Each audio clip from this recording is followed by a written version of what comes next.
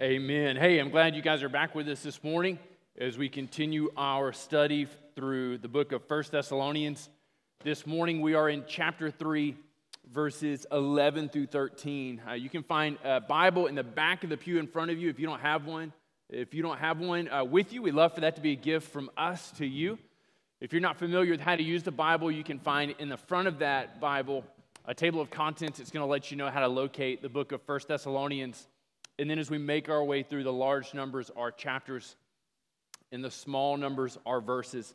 And as I said this morning, we're in chapter 3, verses 11 through 13. Hey, let me read this for us, and then we'll spend some time working through this passage.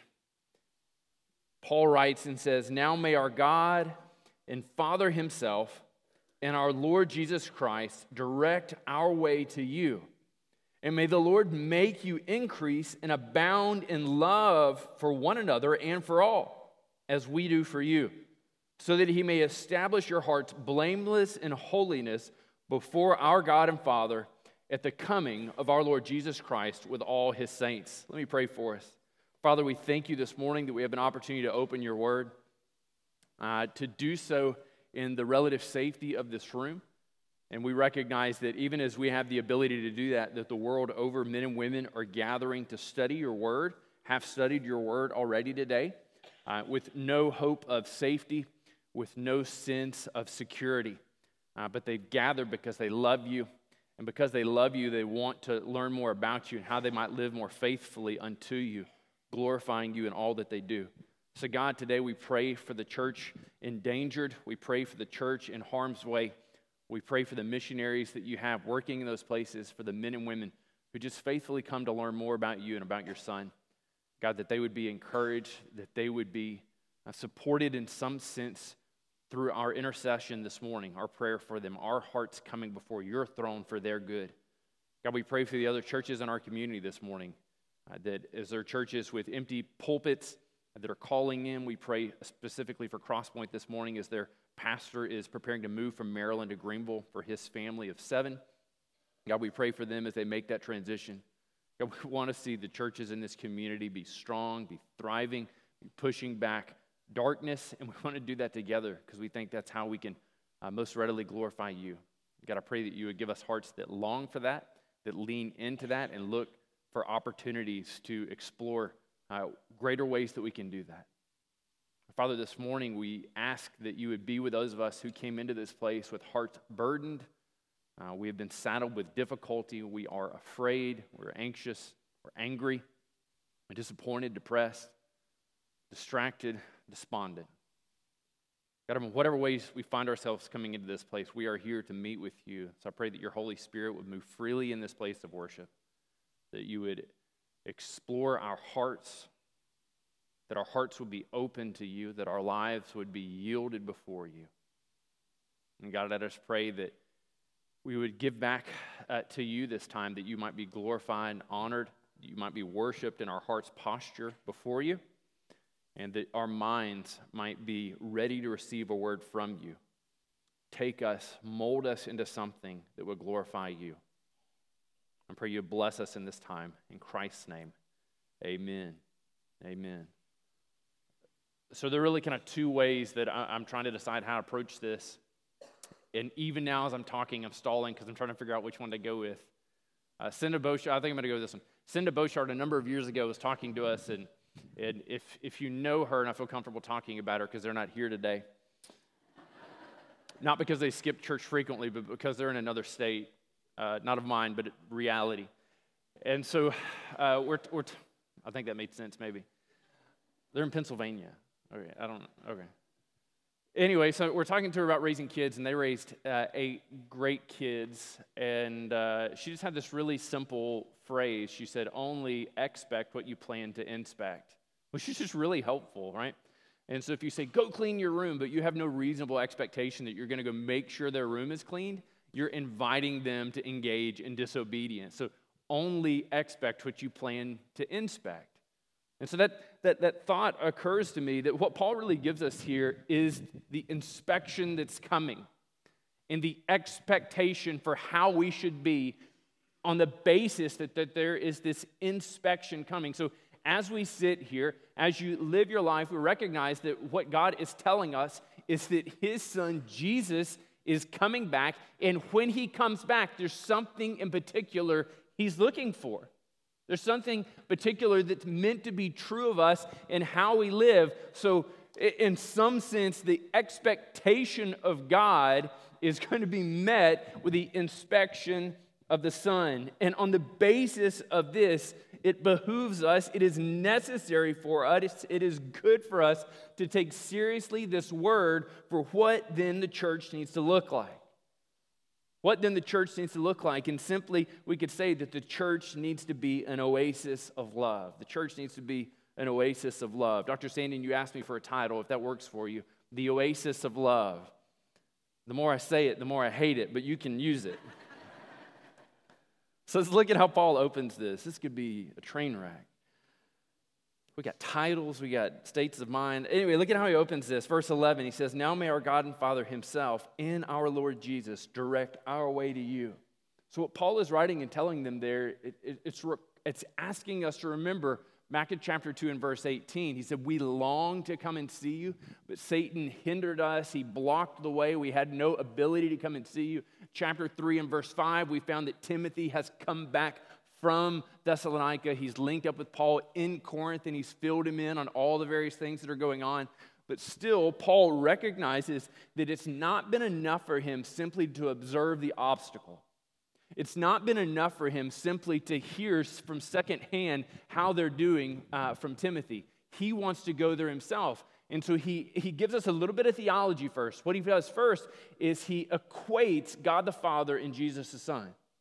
Do you see what he does there? He's praying to them as they are equal in majesty, equal in glory. That's not God the Father and then Jesus the Son. He's praying to both of them together. He says, we're praying to God the Father himself and our Lord Jesus Christ to do something really particular. He says, to direct our way to you. It's still in the Apostle Paul's heart because of his love for these Thessalonians that he gets to come see them himself. And he recognizes in this that there's no amount of hard work that he can invest. There's no amount of machination he can engage in that's going to make this thing happen. He needs God to do the work, to let him be able to go and see these Thessalonians. Now there's a whole lot we can unpack, and we're going to unpack some of this in our small groups this week, about what that looks like in terms of things you may feel God is calling you to and things that you should possibly engage in order to live out the calling God has set before you, even when obstacles, roadblocks, and difficulties find their way into our path. But let's spend the majority of our time this morning looking at Paul's prayer for them. So his prayer for himself is that he would come to them. His prayer for them, look at what he says, that you may increase and abound in love for one another and for all, as we do for you. So first we see, I think the best way to look at this is that Paul sets himself, Silvanus, and Timothy up as a template for how to engage. Do you see what he says there? As we do for you. So they're able to look at how they interacted, how they engaged with one another and say, I remember when Paul, Timothy, and Silvanus were here, man, they loved us. They cared for us. They lived their lives before us in a way that was accessible, in a way that was vibrant and rich. And so we have this template, we have this path laid out before us. We have someone that we see do this well. And in some ways, this is really helpful for us. As you're sitting here today, likely you've had an experience of people who've been a disappointment to you, and hopefully you've had an experience of people that have loved you really well. People that if you think about them, you can think about a neighbor, you can think about a deacon, you can think about a woman at a church you've been at before. You can think about someone who has loved you really well. And so when you think about what it looks like to love people well, you remember this person and how they loved you well. So it's not something ethereal, it's not something out there, it's something concrete. You know how to do that. And that's what Paul's giving them in the idea that as we do for you. Now let's look at this biblically under the idea of kind of how we unpack this. There are two places. Both books are written by the Apostle John. One is from the Gospel of John, and one is from 1 John, if you want to make your way there, or just write it down, you can go there later. John 13:35, Jesus says simply, by this, So through this action, through this directive, in this manner of engagement, people will know that you are my disciples if you have love for one another. So in essence, how do people know that we identify with Jesus? If we love one another. And so you could say that the opposite of that is also true. If we don't have a love for one another, then there's no clear indication that anybody should be able to look at us and say that they're the followers of Jesus. Now, some churches, maybe this church for you, have been an example of this not being lived out fully. Now, this does not negate the teaching of Jesus. What this does is drive back to greater need to work, to explore, and to live out his words.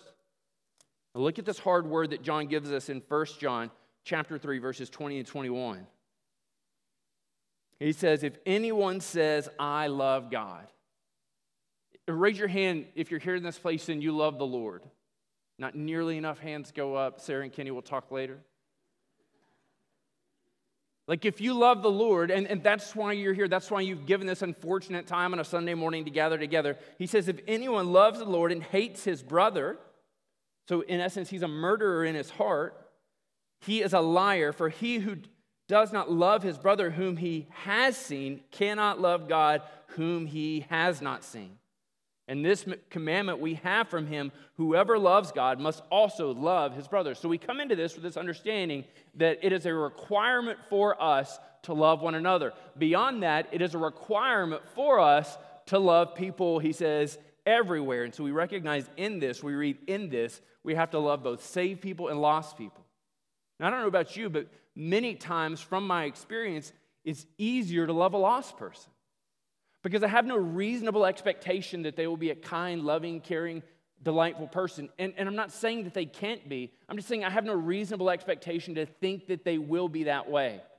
And so when they're not, it doesn't bother me. But when I find myself in the midst of trying to love a Christian and they are not loving in return, they are not kind in return, they are not gracious in return, it's a difficult concept to wrap my mind around. And so let's just translate, let's understand love as seeking to do good to another. So you can write that down. Love is seeking to do good to another. So let's think about it first in the idea of lost people and then moved into the category of what it is to love a saved person. I'm going to quote several times from a book called Bold Love written by Dan Allender and Tremper Longman. I'm a huge Dan Allender fan. He's a counselor up in Seattle. My staff is not such a huge Dan Allender fan because he takes simple concepts and makes them into pages of text, which I've asked them to read with me. But Bold Love is the name of the book if you want to follow up on some of this stuff. But thinking of lost people, this is what Allender says. He says that when we share the gospel with a stranger or a friend, we are not just involved in a quiet clash of ideas or ideals with another rational human being.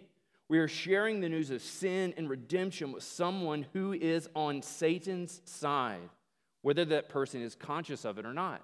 Now, you hear that and you say, well, that's pretty alarming. I'm not sure I agree with that. I'm not sure that I'm not sure how comfortable I feel with that. Look at Ephesians really quickly. Let's see how the Apostle Paul would answer to that difficulty, because I feel you. I think that is a really difficult thing to understand. Ephesians 2. He says, speaking to Christians, speaking to the church at Ephesus, speaking to you, speaking to me, he says, and you were, everybody say dead. And you were dead in the trespasses and the sins in which you once walked, following the course of this world, following the prince of the power of the air, the spirit that is now at work in the sons of disobedience. This is what he says. If you have friends, if you have family, if you're sitting here today and you don't follow Jesus, it's not your Savior, you've not entrusted yourself to Him, you've not yielded over the power and the purpose of your life to Him, Apostle Paul, and we would agree, says that whether you consciously admit it or not, you are in league cooperating with Satan. And so the most loving thing a follower of Jesus Christ can do for you is to speak to you in regards to sin and redemption. We do not want you to stay ensnared and enslaved to sin and death. We don't want you to stay in league with Satan. We want you to join with us, moving from death to life. And this is the gracious invitation of the gospel, that God has made a way through the death of his Son, whereby you might lead obedience to Satan and yield over and move to obedience to Jesus. And this is God's gracious invitation. And the only way we can legitimately be seen as people who love lost people is if we engage in that presentation. It's if we engage in this and move somehow towards this. But somehow we feel that if we engage in kindness, and if we engage in loving them enough and not bringing this up, that somehow we can make them a better, kinder, more lucid and palatable version of themselves. In essence, what you're doing is you're remaking their moral nature into being something that's going to help you sleep at night. But you've not transformed their spiritual nature, and their greatest need is to experience the love of God through you and proclaiming the gospel and inviting them to know Jesus. This is what it is, simply put, to love a lost person. So let's look at saved people. Allender says that God, and I think this is the truth that finds itself unraveling in our hearts. It says God is for us far more at times than we would prefer.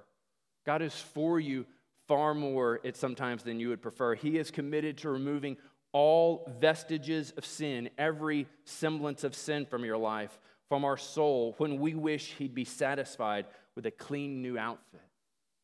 Isn't that true? Don't we sometimes wish God would be like, hey, Joel, you've got this issue. Justin, you've got this issue. Jonathan, you've got this issue. Jimmy, you've got this issue. But it's not such a big deal. Let's just take you over to Bell's and Belk, and we'll just buy you an outfit, and you'll be good to go. We'll just dress you up a little bit more. But God is far more concerned at times than we prefer. And I think when we think about what it is to love a Christian, what it is to love somebody who finds themselves in this is the approach that we take. It seems that we have perceived love as something overly sweet and frilly, best described as unconditional acceptance. The assumption seems to be that if I ignore how bad you are and continue to be kind, maybe just somehow something will occur to make you a nicer person. In this vein, we say that love is magic, and if the fairy dust is sprinkled long enough, change will occur. And in that case, love is looking the other way when someone steals from your home. It is pretending that the vicious comment was not vicious, and it is trying to cloak the stench of sin in a more attractive scent. This is what we want. I don't really want to deal with the sin in your life. I just want to move past it. I just want to act like it doesn't matter and it's okay and everybody's going to be fine in the end. This is not loving. And it's not loving to engage a Christian like this, because what it does is it allows sin to flourish. It allows sin to thrive. And so then you might be thinking, well, okay, so I get it. You're breaking my heart here. So what then does love look like? And I'm going to tell you simply, it's going to be different in each and every situation you find yourself in. As you engage with a Christian, there will be times when someone, not out of a sense of malice or a sense of foolishness or a sense of that they're just an evil, terrible person, but man, they just overlook you. They're not seeking to do harm to you, they just overlook you. And in those times and opportunities, it is an opportunity for you to engage in overlooking a transgression. You're leaving the parking lot today, and let's just take Justin, because he's probably the nicest guy I have on staff. Justin gets into his gerbil car, and I think they're hamsters, right? Are they? What are they? Joel's pretty nice. Let's come. So check this out. I'll go there. Joel and Justin are driving Denise's Jeep, right? And they're in the Jeep. They throw it in 4 high, so they just mound right over the dead man deals, and they cut you off in the turning lane as you get ready to pick up your grandmother. Woo. Probably because they're so nice, and that's not something they do often. They just went to the new members breakfast and they're on a sugar high from donuts. Probably is an opportunity just to overlook that. Now, if every week repeatedly they're doing that, what it is an opportunity for you to step in and say, man, do you really think that's loving? Do you really think that's kind? Do you really think that's safe? And if you keep doing that, I'm going to talk to Denise and she's going to take her keys back. Allender says this. He says, I'm advocating a view of love that is consistent with doing ultimate good for the other. There are times when a hard, painful rebuke is good, and there are other times when it would crush a broken reed. There are moments when the gentle word of encouragement deepens a resolve to live for God, and there are, of course, other times when encouragement will be misheard as support for a direction that is deadly. Therefore, confrontation may be the kindest word possible. Love is the offer of a good gift that fits the circumstances, needs, and personal variables of the one being loved. Love embraces another for the great work of redemption. It captures someone by a goodness that is anything but unconditional. It is remarkably conditional in that love cannot flourish and bring forth fruit in arrogant and unrighteous soil. Do you hear that? Let me read it one more time. Love is remarkably conditional in that it cannot flourish and bring forth fruit in arrogant and unrighteous soil. Therefore, love must be an intrusion of a good gift of word or deed that makes the greatest demand of life, and this is it: follow Christ and serve Him with your whole heart, soul, strength, and mind. Some time back, I was on the phone with a friend of mine. He's another pastor, and I'm describing something to him. I'm describing an engagement with him. And in this moment, he's been really just kind of building me up in this conversation. I'm there for you. I'm your friend. I'm so excited to hear this. I'm so delighted to hear that. And then there's this moment, we hit the end of it, and he says, thank you for sharing that. Do you mind if I ask you just a couple of follow-up questions that would help me to understand what you've said? I'm like, I guess so. He said, all right, thanks, man. And so he begins to ask me questions that are really probing at the level of where my heart is and the things that I've shared. And he begins to ask me about my actions. He begins to ask me about my attitudes. He begins to ask me questions that are in some sense exposing sin in my life.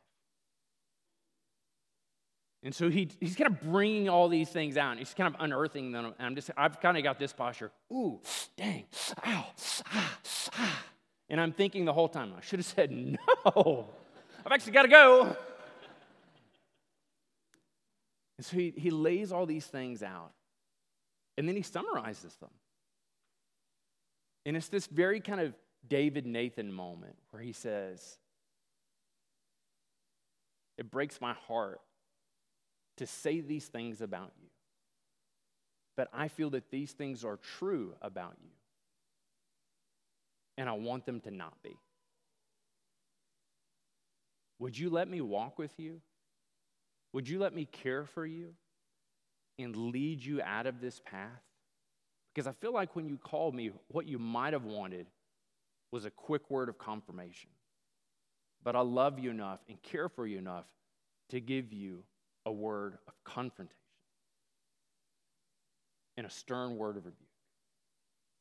Can you hear that word of rebuke? And I was broken. I called him in some sense because what I wanted to hear from him was as a good person, I was doing the right things, and I was moving the right action. And what I heard from him in this word was an overwhelming sense that this guy loves me far more than I ever realized he did. And my actions are far more sinful than I ever recognized them to be. And he's placed before me a choice to continue in self-assurance in a feeling of being sinless, or to move forward in love in a recognition I had sinned and needed to repent. And this is what we set before people when we engage them. So it's asking us this question. Do you love the people in your life enough to come before them and love to confront them with their sin? I got to say, I don't know that we do. It's not comfortable. It's not delightful or enjoying. It's far better to go to another fellowship. It's far better to go to another fire and feast. It's far better to go to another man camp. It's far better to suggest a book, to listen to a podcast. It's far more difficult to invest yourself in the lives of the people around you, to begin to ask questions that pull out the sin, to cooperate with the Holy Spirit in doing this work of redemption in their hearts. And this is what the Lord God has called us to, and this is what he wants us to be, a people who engage in. And to what lengths do we do this? Love one another and for all. Now, you're going to have different relational equity that allows you to engage in a deeper conversation with some people than others. You are not going to have the relational equity to have this level of conversation and investigation in the lives of everybody in this church. And neither will they for you. But are you willing to be present and involved and invested in your small groups, in your friendships, to get to the level where you might be known in a transparent manner, where someone could come up to you and say, Ben, I know this to be true of you. I see this in your life, and I don't want it to be there. Do you want it to be there? And Ben says, no, I don't want that to be there. You say, man, I'm your friend. I love you, and I care for you. I want to walk with you to root this out of your life. And he says, please join me. Are you willing to weep with your friends over their sin? Are you willing to enter into their life and let them enter into yours? And that's what he calls us to. This messy, beautiful opportunity to be a church who embodies what it is to love one another. We're reading another book right now called Creating a Culture of Care, written by Dale Johnson. And Johnson really kind of keying in this on this idea of John 13:35, "They'll know you're my disciples if you love one another." He says churches can have a culture of all kinds of different things. And so you've been to enough churches, and so you can be the young, hip church. You can be the emu church if you want to be. You can be the church that has great music. You can be the church that has insanely deep theology, and you're talking about all these isms and osms that nobody knows about, and everybody pretends that they do because that makes them elitist. That's just kind of how that works, but we'll go there another time. But what we're actually called to be is a church whose culture is love. We're not called to be highbrow in our theology. We're not called to be either, reformed or hipster or whatever, and all those things manifest culturally as they respond to the people that live there in any given time. That's who or whatever. But think about this. The culture that we're supposed to have in the church, the culture that we have a biblical mandate to have in the church, is one of love. Just think about all the various ways that you have an opportunity to engage in that or to pull back from that. What has it looked like for you this week to engage in loving another person in this body? I'm not talking about your wife. I'm not talking about your husband. I'm not talking about your kids. Nobody you're related to, and for the monies, that's hard. I get that. If you've not been here very long, they're pretty much related to everybody, not to an incestual level, but just to almost an unhealthy one. But what does it look like for you to love someone? What does it look like for you to receive love for somebody else?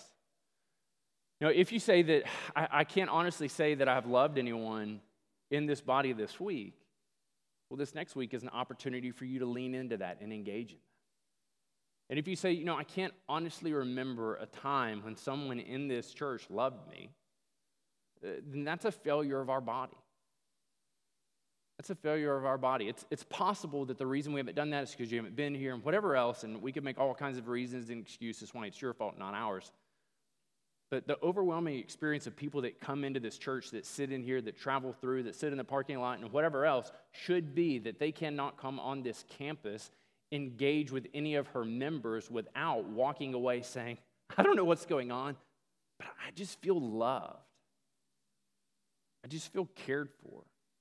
This doesn't mean, of course, that we endorse everything that anyone does, but it means that we love them enough to enter into the difficulty of their lives and move in such a way to give them this ultimate gift of looking more, sounding more, loving more like Jesus. Amen?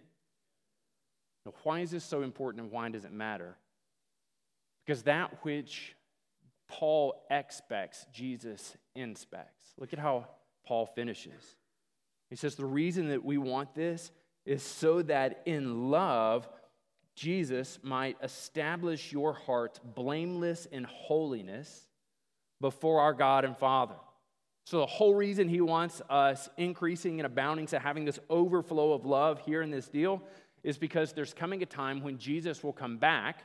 And in this picture, what Paul pictures here is Christ coming back in judgment for the church, revealing our hearts. And he says, I want your hearts desperately to be blameless in holiness before God the Father. So Jesus peels the heavens back. We are, in some sense, as Paul envisions it here, before the throne. And what he wants is we've been so engaged in love for one another, for everybody we have an opportunity to come into contact with, that we are blameless in holiness. Do you see that? So Jesus comes back, and Paul's really echoing this Zechariah 14:5 notion that coming back to the Lord, the heavens above filled with angels. Better translations would be all his holy ones. And so he's there, and we're in the midst of this thing. And because we have done well in loving one another and loving everyone around us, it puts us in a place under the redemption of Jesus to be blameless in holiness. So what's the opposite of this?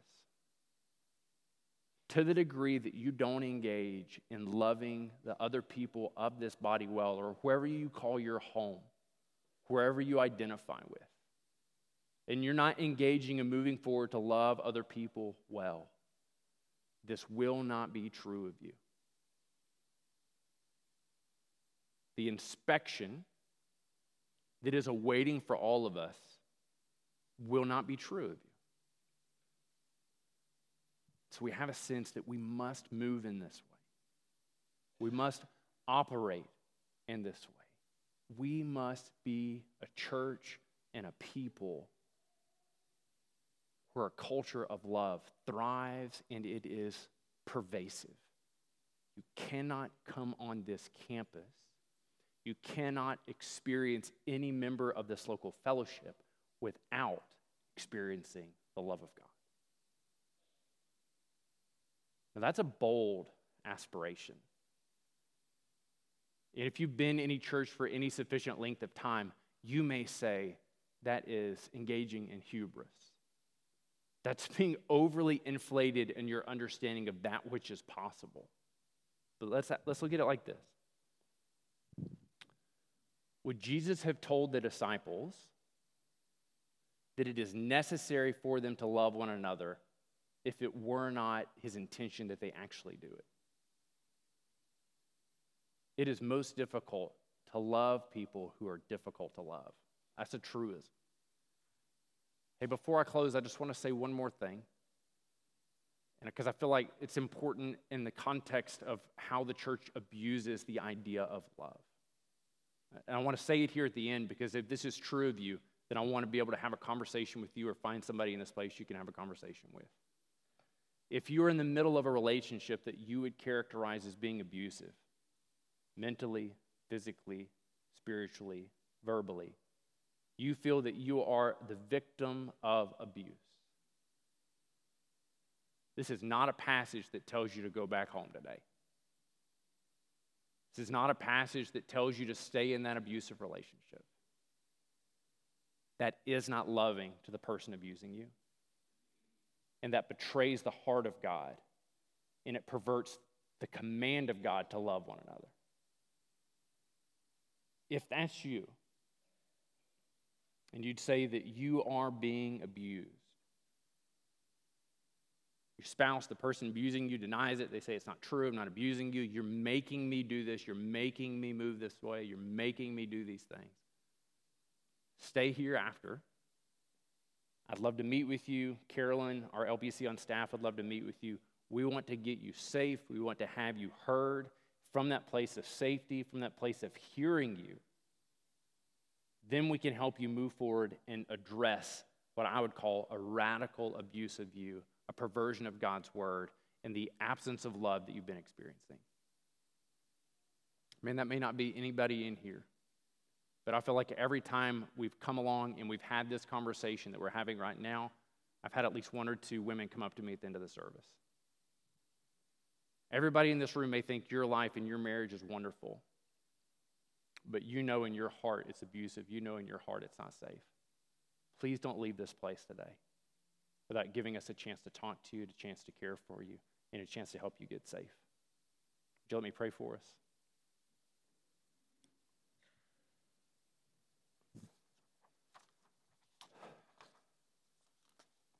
God, I recognize as we look at this, the various ways that we fail to love one another well. All of us are guilty of not loving one another well.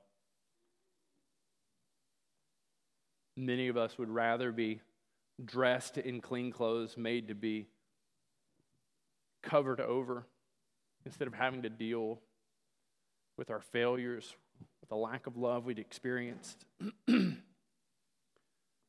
God, I just pray that you would be with us. You would confront us in your word. You would call us to righteousness and faithfulness. Father, I pray for those in this room that they have never experienced your love through the sacrifice of your son, Jesus. God, that today would be the day that they move from darkness to light. So as they're focusing on the claims of the gospel, that you love them, that you sent your son to die for them, that on the basis of their merit and the way they have lived in denial of you, that they are deserving of your wrath, to be visited upon by your justice. But you have sent Jesus, your son, to die in their stead, to take upon himself the penalty and the punishment for their sin, for their misdeeds, for their misthoughts, and dying to be raised again, overcoming sin and death. So God, I pray for the lost person in this hearing, in this room, that you would have them to cry out to Jesus, Jesus, would you save me? God, would you move and stir in our hearing? Would you stir in our hearts? Would you lead us to worship you with all we've got? We ask these things in your son's name. Amen.